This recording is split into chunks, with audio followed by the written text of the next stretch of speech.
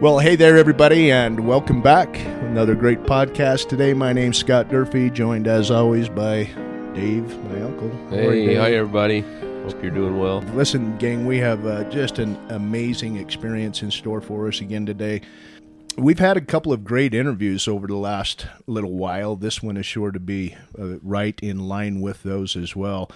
We have Doug and Emily Page with us today, great friends of Dave's for a very long time. And neighbors. I got to know these two on a church history trip that was led by David Durfee as well.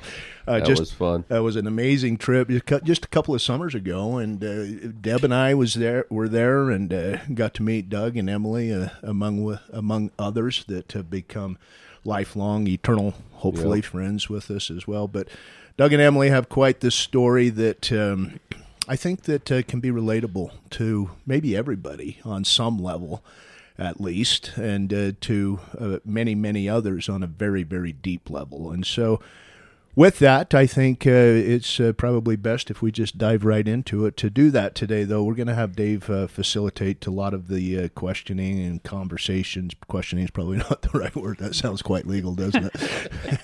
But we're going to have Dave take us through the conversation where we get to at least have the Spirit bear witness to us, the power that can be had through the atonement of Jesus Christ in sometimes some of our darkest tragedies. So with that, Dave, I'm going to let you go ahead and take it.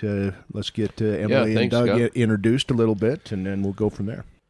Scott, we've been talking the last few weeks about the effects of the fall, and I think we tried to make the point that there are two major negatives of the fall: physical death and spiritual death. Physical death, of course, is the separation of the body from the spirit, and spiritual death is separation from righteousness, or separation from God, and the result of sinning. Well, today we have an opportunity to have two really dear, close friends who I really love and cherish.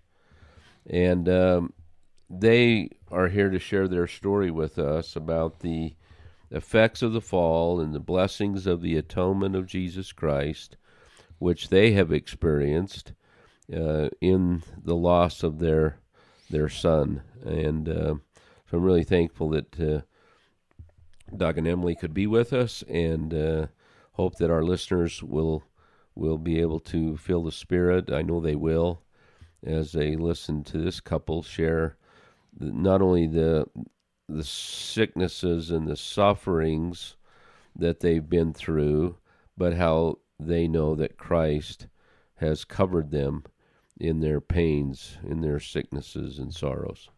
So grateful that they're with us today. Okay, say hi, Doug. Hi, Doug. And Emily? Hi, thank you for having us. We're grateful to be here. Oh, sweet to have you. Yes, we are. It's going to be a sweet experience, I think. Yeah, thank you so much for being here. So I've loved Doug and Emily for almost as long as I moved back here from Minnesota, and knew them shortly after we moved, and watched them have their first child. I mean, he was born where you live right now, right? Yeah, true. Yeah. And from a baby, and watched him grow and develop, and sweet, cutest personality, and was loved by everybody so much in the ward. And let's see, you first found out that Wyatt had cancer when he was how old? He was 10. 10 years old. And so let's just jump into this, Doug and Emily, and talk about how it all started and how you found out, and then just kind of take us through that. Okay, Emily? Perfect. Well, I think we'd kind of start by just talking about Wyatt in general. So he was a typical just kid, loved growing up. He was very easy to raise. He was a pretty easy kid in general. and just loved spending time outside, loved the water. Growing up when he was young, we used to get a group of friends that would go and we'd walk in the morning in the neighborhood, and we'd invite friends over and do like slip and slides and like a pool party in our backyard, and we'd take the kids to the park or go up to the splash pad in Highland and get some lunch after and just have like picnics and everything. And our most recent memories are the ones that we hold dear, but he grew into, he loved the Utah Jazz and knew all the players and would love to go to the games, and he loved BYU with the football team, and he loved anything Star Wars. He loved the Star Wars movies. We got him hooked, and spending time outside. He loved to ride his bikes, hang out with friends. He would ride the bus to school. His favorite subjects in school were math and science and art. Did he have brothers and sisters? He was actually our only child. Yeah. Well, I remember him in sacrament meeting. I remember I have this picture galvanized in my mind of him in sacrament meeting, sitting between the two of you, his head on one of your shoulders. He was. You could just tell that this loving child who was so loved and endeared by his parents, and I just. I'll never forget that picture of seeing the three of you together in kind of three peas in a pod. Right. And that's a sweet picture that I'll always cherish.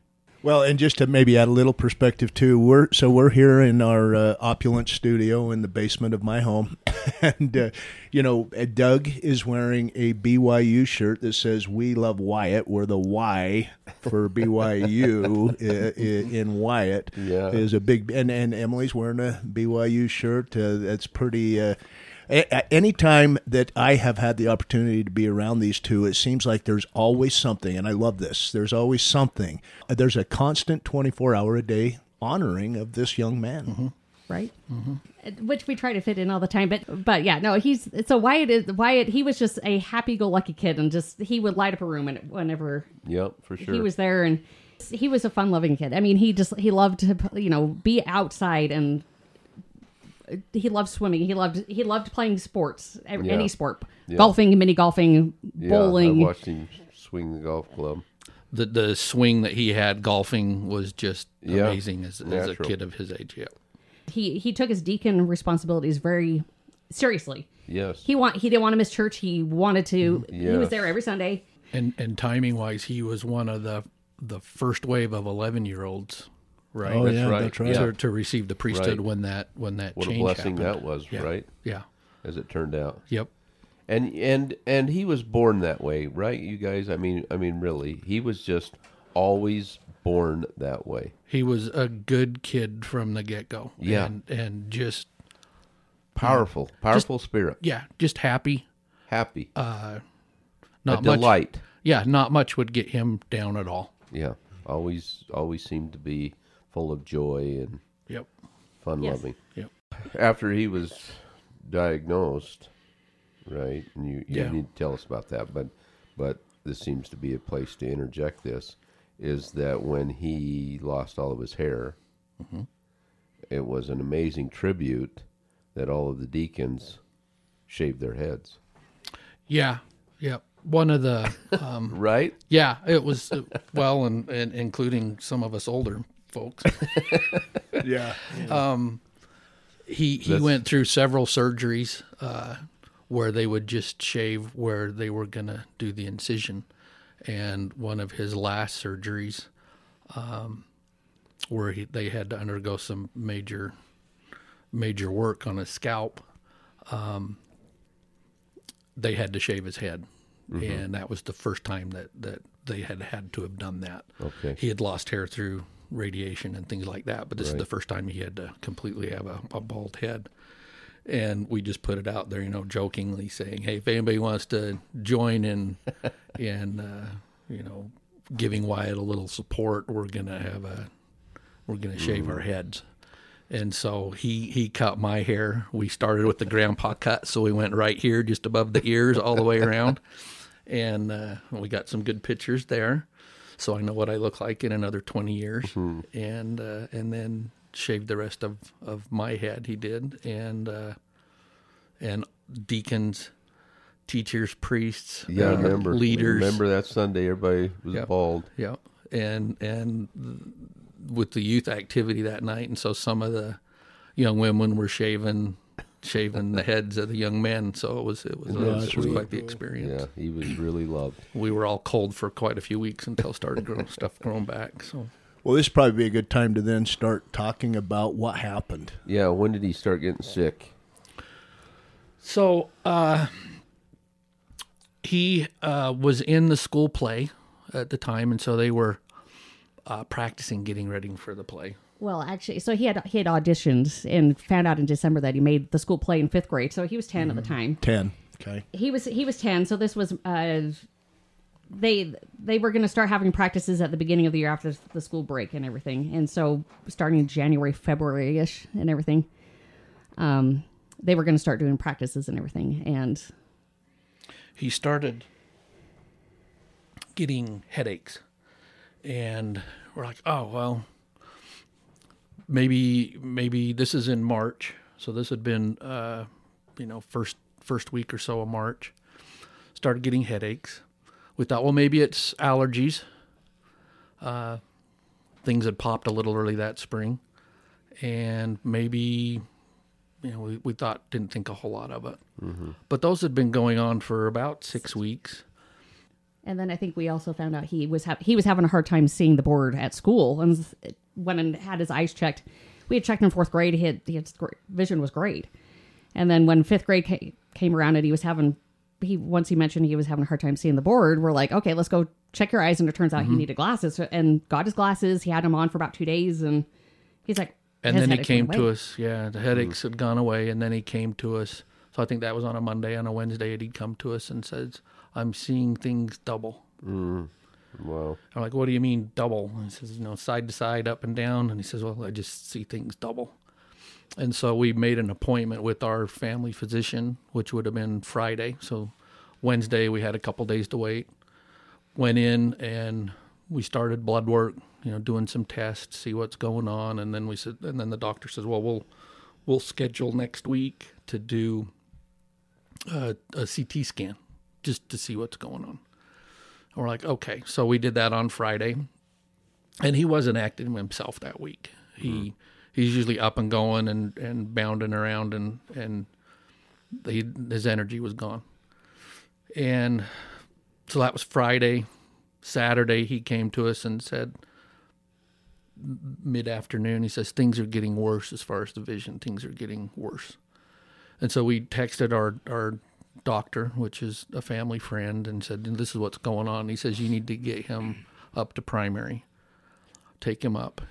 They'll have answers for us in a couple hours of what's going on instead of waiting clear into next week. That'd be Primary Children's Hospital in Salt Lake City. Mm-hmm. And so we says, okay. So we started the drive. Emily's mom and dad were flying back at that particular time from a family trip with Emily's sister and her family in Palm Springs. So they were on their way back. And we texted them and just told them what was going on. I said, we're taking Wyatt to the ER. We're not sure what's going on. If you want to come and meet us, we're happy to come and meet us. So we got there, and with the symptoms he was having, this is where Dad steps in, and you start Google searching symptoms, and, you freak yourself out. But I kind of had an inkling. I knew what was going on when we got to the hospital and got him checked in, and Emily's mom and dad met us, and they'd gone back and done a CT scan, quick 2-minute CT scan on him. It was about 10 o'clock, and we're like, oh well, we'll be back in 20 minutes or whatever. I'll talk to you about. And 2 hours go by, and they still haven't come back in the room. Mm. And so Emily stepped out in the hall and, just say, hey, what's kind of going on, and ran into the attending ER physician. And he says, well, we're going to be right in. And at this point, Wyatt's asleep on the gurney in the small little emergency room. Mm-hmm. And the physician comes in and pulls up the CT scan. It's very grainy, but it clearly shows that there's a mass in Wyatt's head. in that 2 hours that we were sitting there waiting, they had already contacted neuro trauma and set up a neuro team for surgery the next day.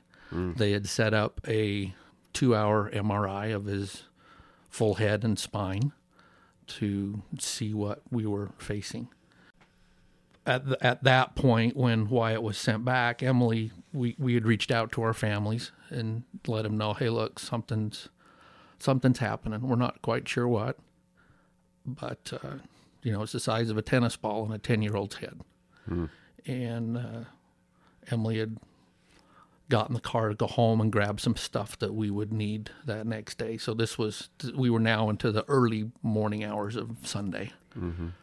And I think with part of that is like once we found out there was a mass and Wyatt was asleep, that was the hardest thing, is we had to wake him up. And because he was ready to go home, and we're like, sorry, you have to stay. And of course he broke down because he didn't want to stay in the hospital. And we had all of 2 minutes. Once the doctor came in and told us he had a mass of what was going on, we had to wake him up and had 2 minutes to explain to him what was going on.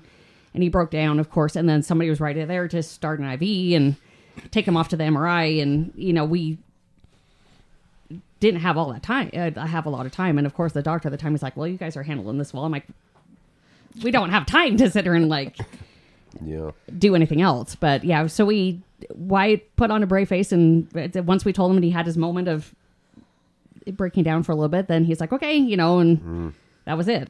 So you go home, Emily, and when she goes home, what do you do, Doug?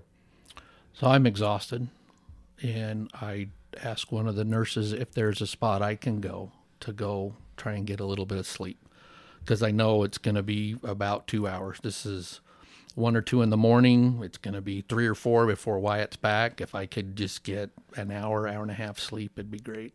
She takes me back to a pod there in primary children's that's not being used, so it's dark and there's no one around. And I go into this little room and begin to plead with our Father in heaven for Wyatt's life. At that moment when you're in such a dark place, you have a choice to either get completely uncontrollably mad at the world, at God, at everything, or you have a choice to try and let it go.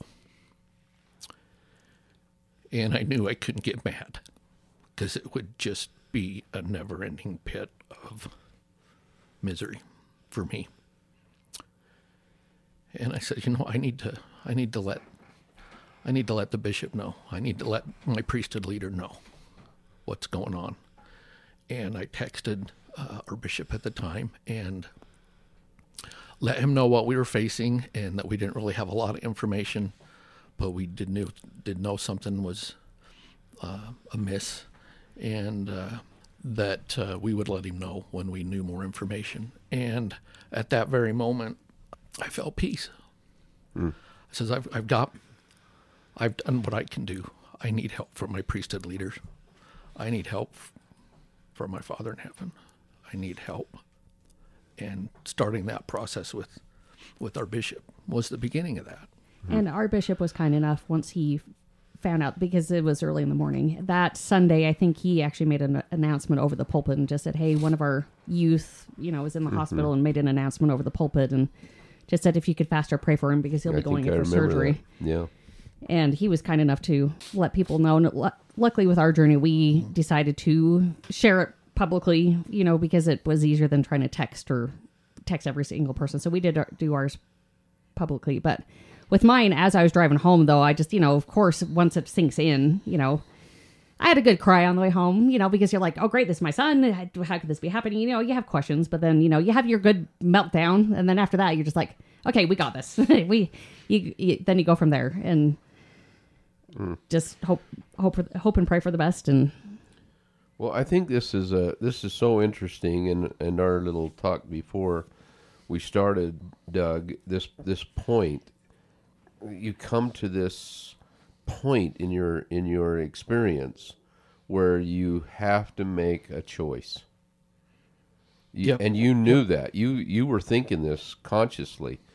I'm at a crossroads, and I have to make a choice. And I can either go this way and be angry and mad, which will take me in a fast lane to wherever, or I have to go this way, and I want to involve the priesthood and the church in this process. Yep. And that made all the difference. It made all the difference. I needed comfort, and the only way to get comfort was not getting angry. That's not how we get comfort in our lives. How we get comfort is to ask for our Heavenly Father's help. And then after that, what happened? So Wyatt had undergone his 2-hour MRI and had come back to the ER, and they took us up to neurotrauma, which is its own little wing on second, third floor, and had started him on a steroid to help with inflammation, because his tumor at that point was pushing on his optic nerve. It's kind of, you figure it's in the back upper left part of your head, and it was right below the scalp, the skull, and it was growing towards the middle of his brain. And so we were up there and started him on medications to try and help, and then we went to sleep. And early that next morning, the neurosurgeon came in, and he pulled up the high resolution MRI at that point. And we showed Wyatt, and they had scheduled surgery for that next day, which would now be Monday. 9-10 in the morning for them to go in and remove this tennis ball sized tumor that's now in Wyatt's head. That was an interesting experience as well, waiting down in the ER waiting room, or the operating waiting room, for him to come back.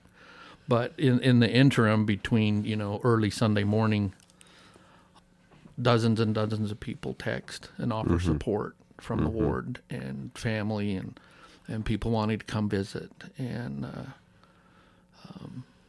offer their condolences, their help, their you get in that moment, you just don't know what to do, right? Other than just offer your help, friendship, support. And luckily our bishop and his wife actually came to visit and actually check in on Wyatt and everything, and the primary had made notes and stuff. But what was nice is that they came and they offered to give both of us, he offered to give us both a priesthood blessing, which I think that helped bring a lot of peace and comfort as well while we're waiting. So I think that helped from the get-go. It was just him coming and offering. Yeah, because at that point, even though you feel a little bit of peace, you don't feel as anxious about the situation. There's still fear. There's still unknowns of what's going to take place. Sure. And they thought the surgery was successful to whatever degree they could think that. Yes. They thought they got it all. It went well. You were optimistic. Yep. We continued to hold on to hope at that point. The location of his tumor, they didn't feel would be detrimental to him, to his physical abilities, to his faculties. And that's what it turned out to be. To look at him after that surgery, after removing that large of a tumor, to look at him, you wouldn't know anything had even happened. So we went through that, and we said, well, we had meetings set with Huntsman Cancer to start a treatment plan, which for his type of cancer, which at the end of the day was called supratentorial anaplastic ependymoma, was mostly, really only treatments were radiation, surgery and radiation. Chemo at that time was not proven effective for his type of cancer. And we did a follow-up MRI, 6 weeks. we requested a follow-up MRI just to make sure. I think we just, for peace of mind, we just requested a follow-up MRI, and it turns out he had a new spot, and part of the old tumor area had also started to grow. So we underwent that second surgery, and Wyatt was able to finish the play. And the very next morning, we were on a plane to Seattle. This was in May. May of 2018. 2018. We were on our way to Seattle for 33 rounds of radiation. And we ended up spending 56 days in Seattle. For how many treatments? For 33 rounds of radiation. 33 rounds. And after that, you felt optimistic. We were very optimistic, and everything looked good. We got back home. Scans were clear. Till March of 2019. And now he's 11? And now he is 11. And he's a deacon, and... Yep. Just got the priesthood. So he got the priesthood in January. Right. And we were able to go to the temple with him for the first time and do baptisms.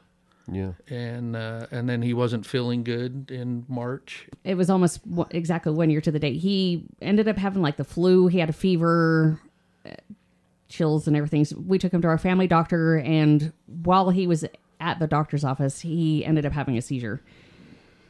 And it was weird. I mean, he was just laying on the table, staring off, just pointing at things. I'm like, what is going on? Drooling. It was just weird. And so I got him stood up, sat him on a chair, grabbed a nurse and said, hey, can I get your help? And she kind of looked at him and immediately called the doctor. And he'd been on the phone waiting for somebody and immediately came in. And so his hand shook a little bit, but it wasn't your typical seizure. So he had a seizure. They took off his sweatshirt, got him cooled off, got him some Tylenol. And so he started asking questions of like, do you know where you're at? Do you know who the president was? And of course it was Trump at the time, and White knew that. And then the doctor asked and pointed to me. He's like, do you know who this is? He's like, my wife? He didn't know who I was. He knew I was somehow related to him. But yeah, he wasn't sure who I was. Wow. But that absence seizure, as we come to find out what it was, that sent us over to the hospital again for another CT scan. And that ultimately the following week led us to find out that he had reoccurred. So this time it was about the size of a quarter, kind of all in the same area. And this was just before spring break. And we had already scheduled a family trip to back to Seattle. We asked Wyatt where he wants to go, and he wanted to go back to visit his friends in Seattle that we had made to ward members up there. So we underwent a third 5-hour surgery just after spring break. With that reoccurrence, his prognosis, was a 50-50 shot at that point that he would be with us in 5 years. And with that trip, we had come back early because my uncle had passed away. And, with an 11-year-old, he's, he would ask questions. Like, I think once he reoccurred in another surgery, he got concerned and was like, well, am I going to die from this? And like, possibly that's there, but we're going to do everything we can. So you don't at this point. But when we came back for my uncle's funeral and everything, he started asking questions of like, well, once you die, do you think we can come back? The person, he's like, do you think you could see your funeral? And I'm like, well, are you thinking of Uncle Scott? And I said, I'm sure you could see what's going on and see who's there and everything. And I said, are you thinking of Uncle Scott? He's like, no, I'm thinking of my own. So he was already thinking of his funeral at this point. And which we weren't trying to think that, but I think he had already had inklings. I think he'd already probably had visits, maybe. Spirit preparing him. And this was April of 2019. Everything, we still were hopeful. I mean, even 50-50 is still, it's still a possibility that he could beat the odds. And then you end up at St. Jude's. So we were able to be accepted into a trial program there where they re-irradiated using the same type of radiation, and they had one of those proton machines there. So in Memphis. In Memphis, Tennessee. So Wyatt and Emily traveled out there for 6 weeks. I was able to join them for the last week or so. We got home from that in 3rd of July of 2019. And he really struggled with being at St. Jude's. He kept on telling me he didn't want to be there, and I would tell him, well, we don't have to be here. We could leave anytime. And he would have some pretty good meltdowns and stuff just because he kept on saying, I don't want to be here. And come to find out later, it was just he didn't want to be in the cancer boat again. Yeah, sure. Once we figured out what was going on or what he meant, we're like, yeah, we get that. He was struggling really hard once we went to St. Jude's. Yeah. Because I would call Doug, a few times and just be like, look, I need you to talk to him because he was having a hard time and I couldn't get him to calm down sometimes. So we got home, and 6 weeks after we got home, long story short, we found out that it had reoccurred again. And this time it had metastasized. It had moved. And in normal situations with his type cancer, it doesn't move. It stays in the same spot. But come to find out, the cancer had followed one of the drains that he had during surgery. And when we pulled the drain, it followed the drain out and was now outside of his skull and caused, tumors on the outside now. And we're like, okay, we can take care of that. He did another surgery to remove a spot that was outside at that point that had gone from the size of a pea to the size of a golf ball in a matter of a couple weeks. I remember.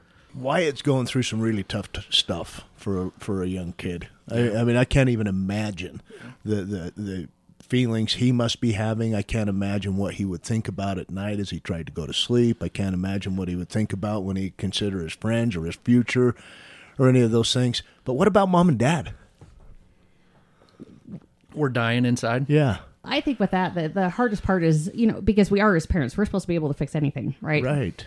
And I think, me naturally, I try to stay on the positive side of things, but at the same time, it rips your heart apart because you're like, I should be able to fix this, or you want a certain outcome of like, oh yeah, you could beat the odds of this. And, we're there to love and support him. And of course he'd have questions and concerns, and he didn't want to be known for his cancer, and he didn't want to talk about it. Yeah. Well, and he's our only child. Yeah. What were some of your fears? He's the last of the Page name. Yeah. And as a dad, you as parents, we want the next generation to have a little better than we did. And so that was our life. That was what we were focused on. Getting him a good education, getting things set up where he could serve a mission financially, all that kind of stuff. College, whatever. Trying to help the next generation have it a little bit better than us. You were planning a life. We were planning a life. And that was all kind of put on hold. As parents, it's that was the hardest part, is just not being able to fix it. And the unknown, and preparing for the what ifs. That's the hard part. Yeah, so it was about, he passed away on January 14th,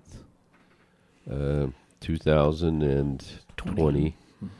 And that last holiday you had with him, about those unknowns and what ifs, and it was inevitable, right? I mean, Yeah, it was. we found out in October that it was terminal. Yeah. When we were trying to do another biopsy to see exactly what was going on inside, and it came back that it was terminal, and that was very difficult. Telling him, look, we're here to fight with you until we can't fight anymore, and right now the fight's over for that. But the fight is now on. We need to change the focus of the fight. And the focus now needs to be memories and time together. And once we did that, I mean, he would take long hot showers, and he would sit and think. And one time I remember, I think he came to Emily and he asked, how do I get the Melchizedek priesthood when I pass on. And just floored us, right? There isn't a single Sunday school or priesthood lesson out there that talks about that age group getting Melchizedek priesthood in this particular situation. So he's obviously thinking way older than what he is. Right. And he's being prepared for what's about to happen to him. Yeah. And so we had those discussions. We started to have those, when he passes a year later, we'd be able to do his temple work, and I'd be able to go through the temple and do his ordinances that he needs on the other side. And as that turned out, we were able to do those a month later after he passed, and invited many of the ward members to come and be part of that. And other questions that he had, like how old am I going to be on the other side? What am I going to be doing? How long before you and Mom are there? And so we got out the topical guide and we went through what the spirit world's like, what goes on there, what he will probably be doing there. Those types of conversations that we as adults don't even like having together, let alone discussing it with your 12-year-old son. Yeah. So way advanced for his age. Life-changing, right? Life-changing. And it was interesting because it was October that we found out it was terminal, and we found out he had a huge tumor at the base of his brain, and they're like, that's when we found out in October, they gave us 1 month.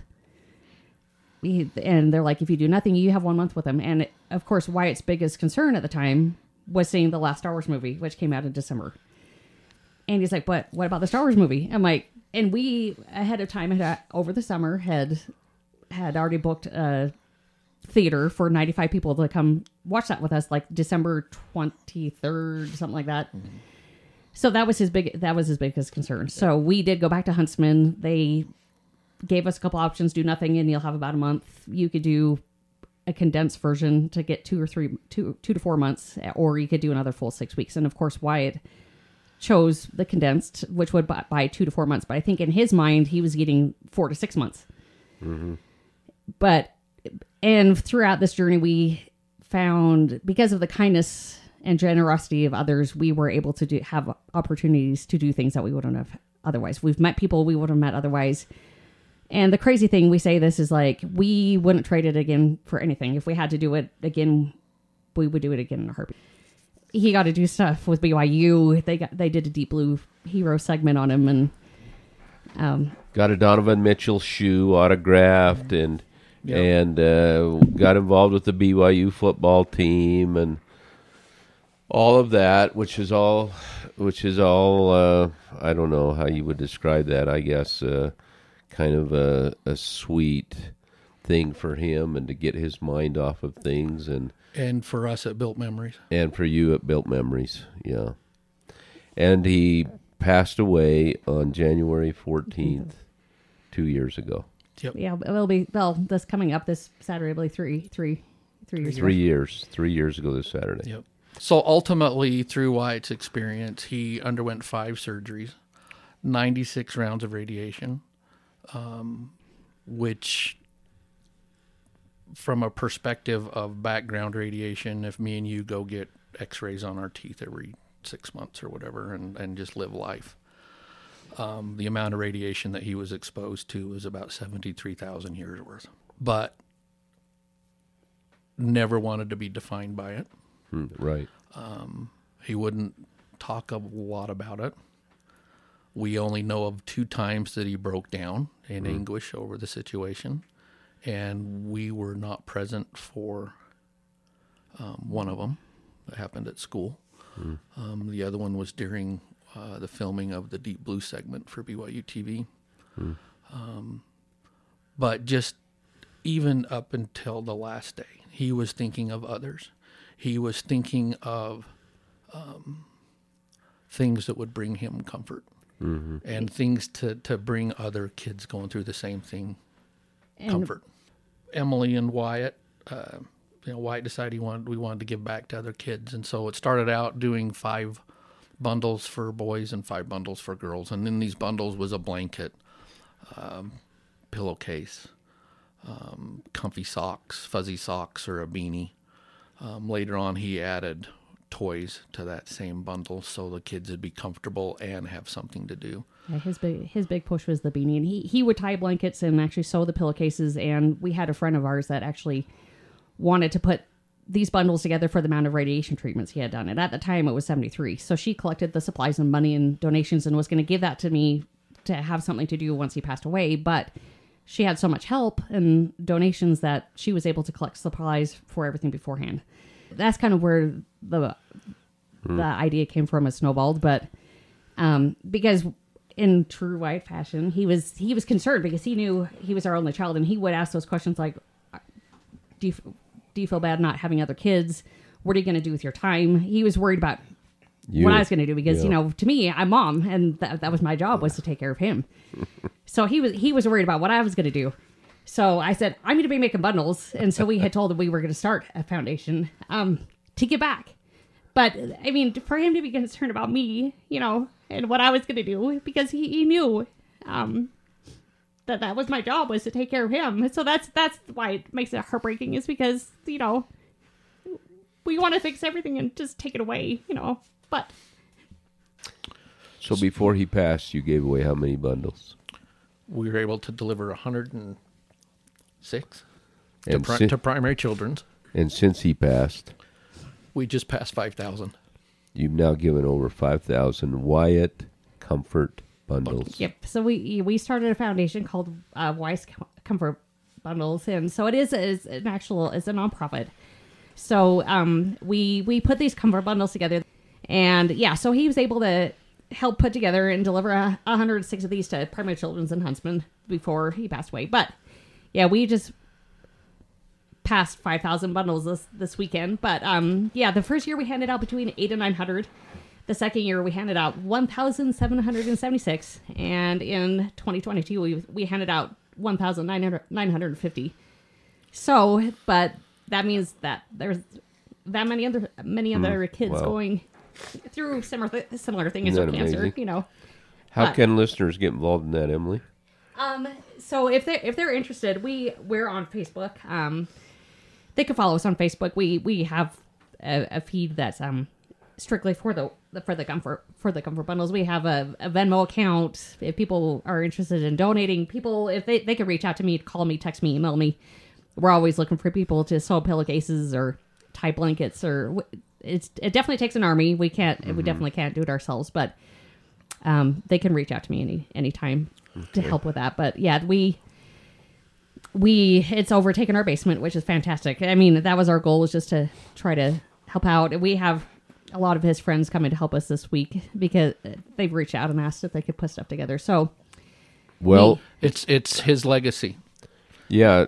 So you have one child. No matter how many you wanted or didn't want, you had one child. Think how many children have been blessed because of that one child. Yep. And parents. Think of how many parents have also been blessed, because when you comfort my child, you comfort me. Right. Yeah. And that was his goal, was to bring comfort and a distraction to kids going through similar things as him. And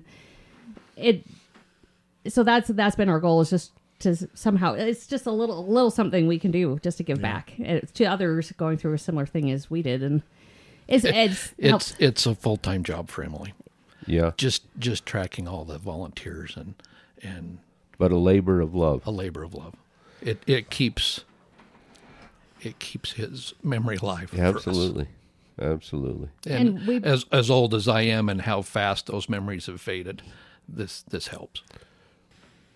How sweet. Yeah. Well, let's talk about kind of the sacred in all of this. What's some of the more sacred experiences you've had as a result of this trial in your life? It makes you question everything. Going through something like that. Mm-hmm. Still going through something. Sure. It makes you question your faith. It makes you question your relationship with your spouse. It makes you question life in general. But for us, for me, tragedy's nothing new to the Page family. I lost a 6-year-old sister in a tragic rock slide accident up American Fork Canyon when I was young. I would have been 8. So early on, I guess my faith, my belief in the next life and that families can be together forever started at a young age for me. There at the last bit of December, we were still trying to formulate the foundation and what we wanted to do, and I, in a moment of stupidity, got upset. And as it turns out, that was one of Wyatt's last mobile days, for him to be able to get around.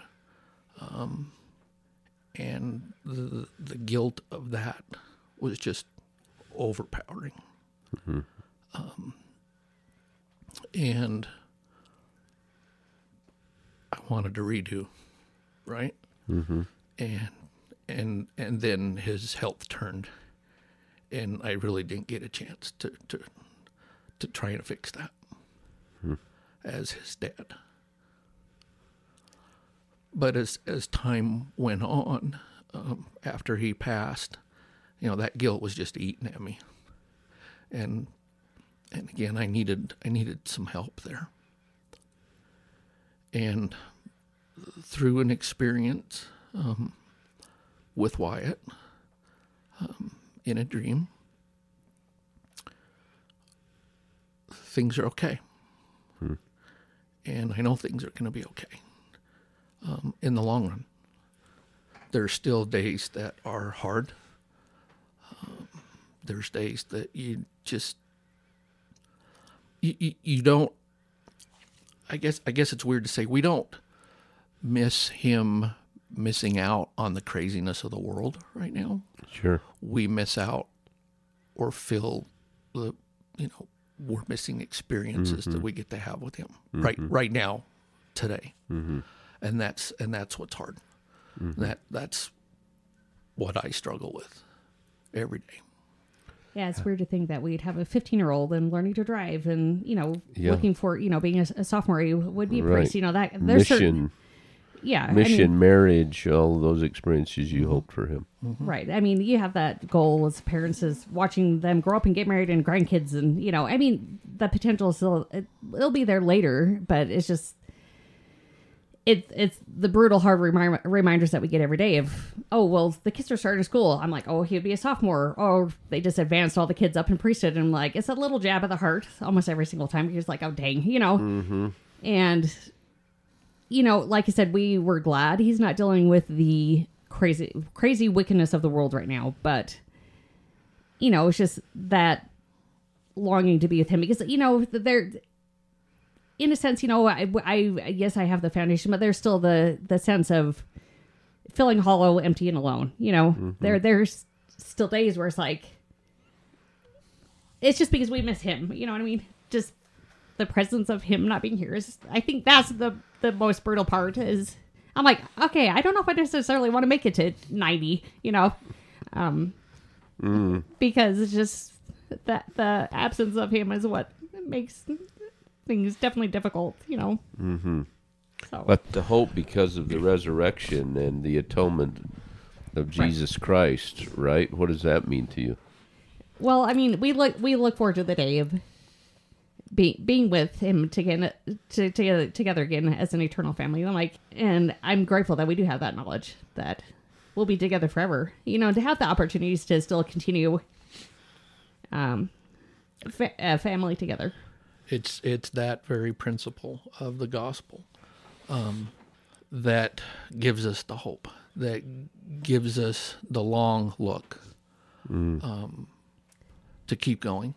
That faith that we have in what we're taught and what we believe and have faith in lifts the burden a little bit. It gives us that long perspective.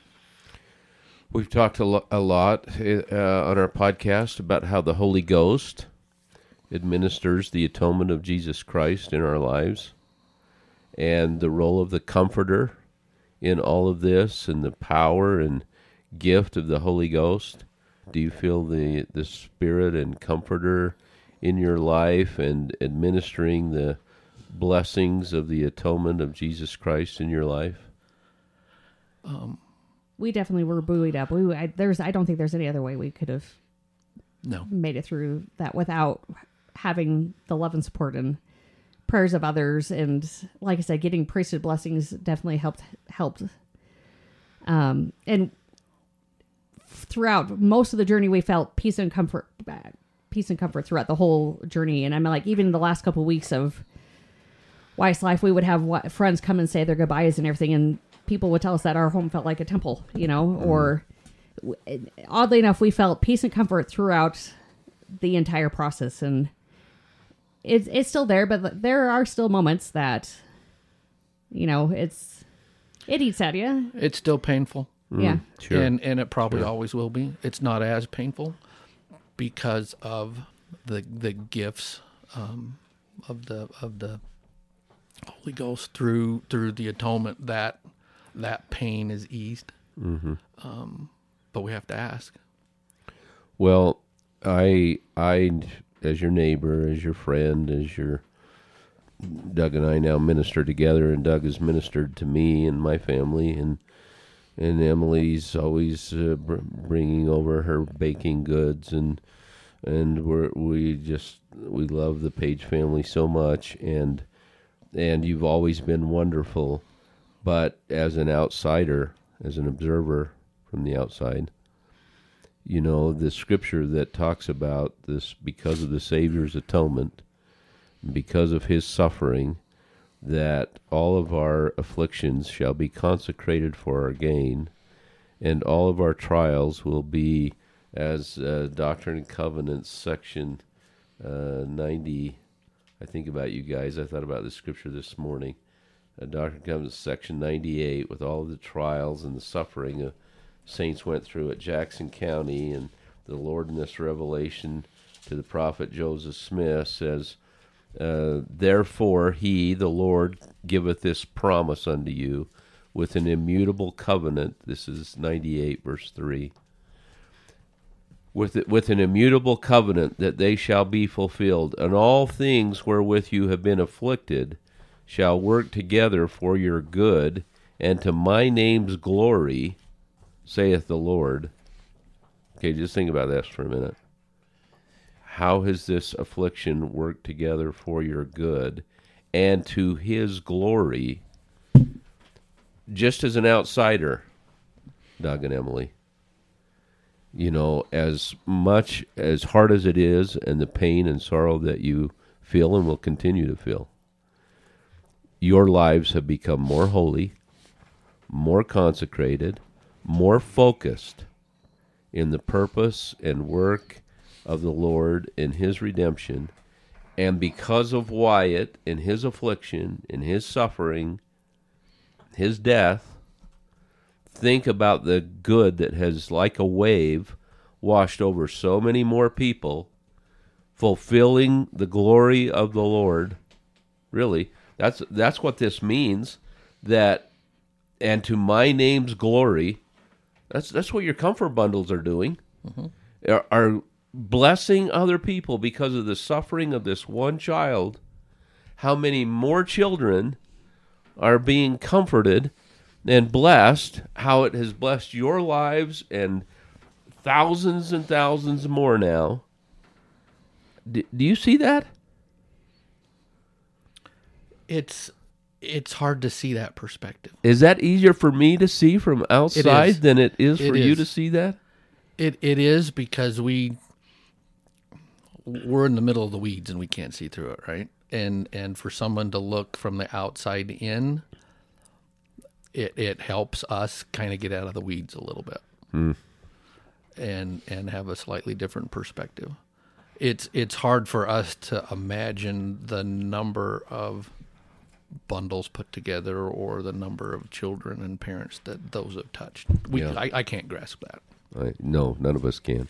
And I just think with his life in general, I'm like, just him being him and himself. Right. People. It was an hour and a half wait at his viewing, and people would come that we have never met, and they just had heard his story and thought that they needed to come. It's just his life affected thousands, and I think that's the hard thing to fathom. It's just he touched thousands of people just by being himself, and with the fact that we shared his story and his journey along the way. But thank heavens for the atonement and the Savior and having the Holy Ghost and faith in Christ and the Holy Ghost and right. ordinances that seal you together forever. All of that, right, Em? Right. Because I don't think I could only imagine how much more difficult it will be without that. Yeah, and you know why it was prepared for this.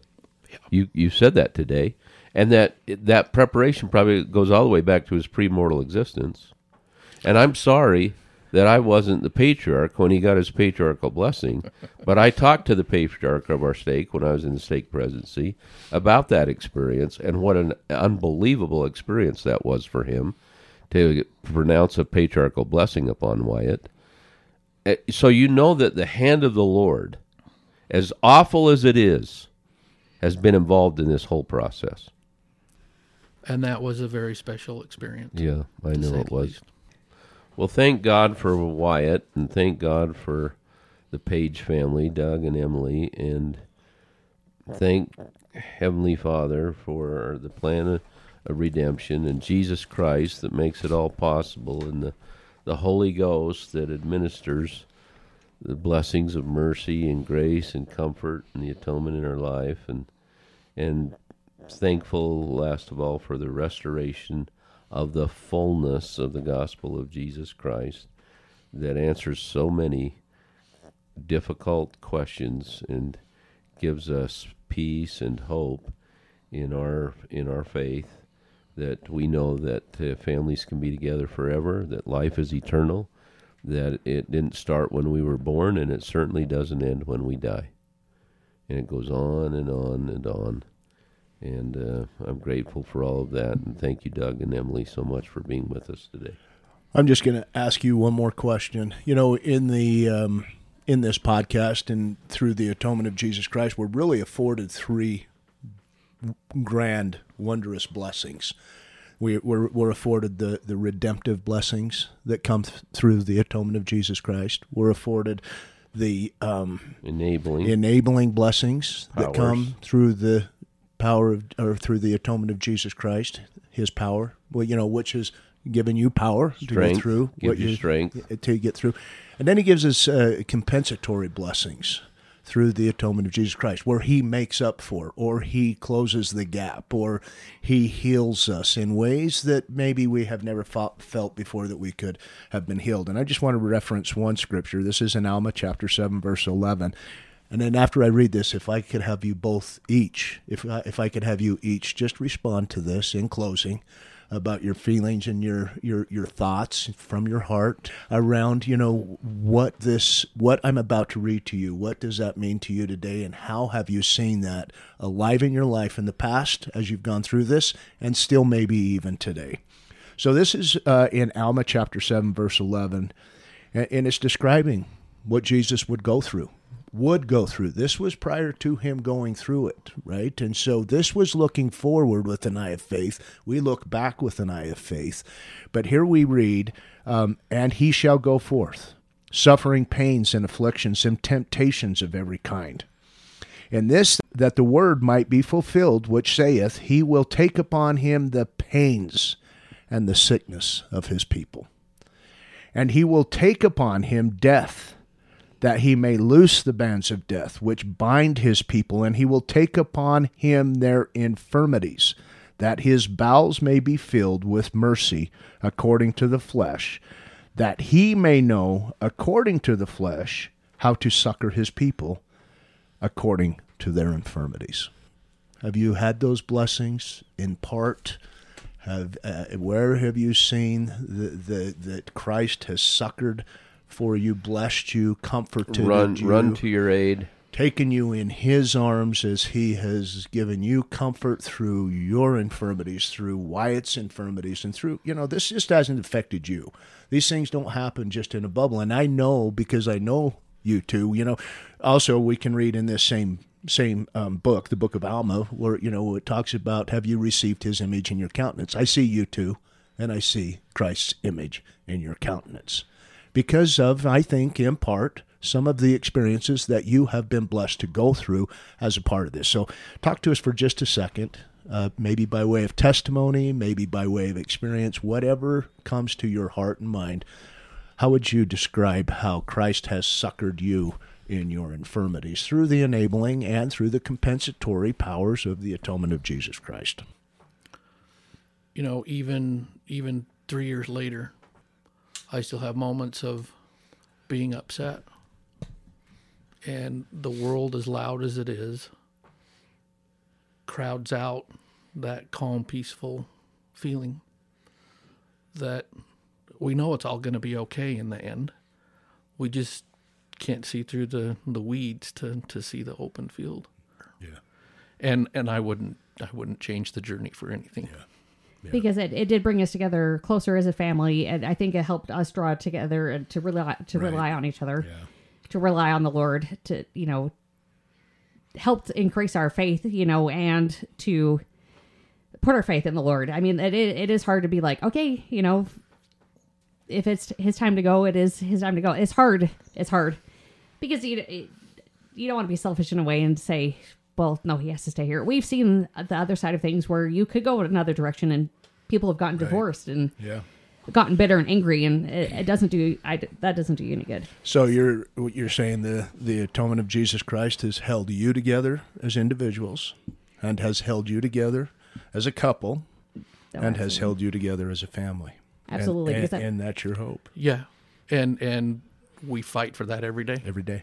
And it is a daily effort, isn't it? Yep. Yeah, because we have seen the other side of things, but I think that's what helps keep us together, because we have seen how destructive it could be, or lead you down a different path that doesn't do you any good. It doesn't. We've seen the bitterness and angry, and we totally get it, because it's right there all the time. All the it? time. Yeah, just on the surface, just below the surface, just ready to. So be. in a way, you have to fight for it every day. Every day. I mean, right.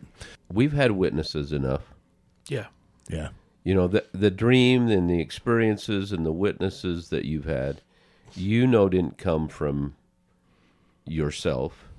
No. You didn't generate those.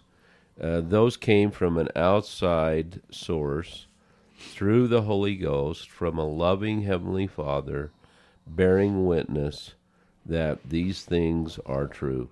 That it becomes not a wish, it becomes an assurance. I mean, hope, the word hope in the scriptures means not I wish. Hope means I know. I have an assurance. It's true, Dave. It's all true. And it will all be okay in the end. Right.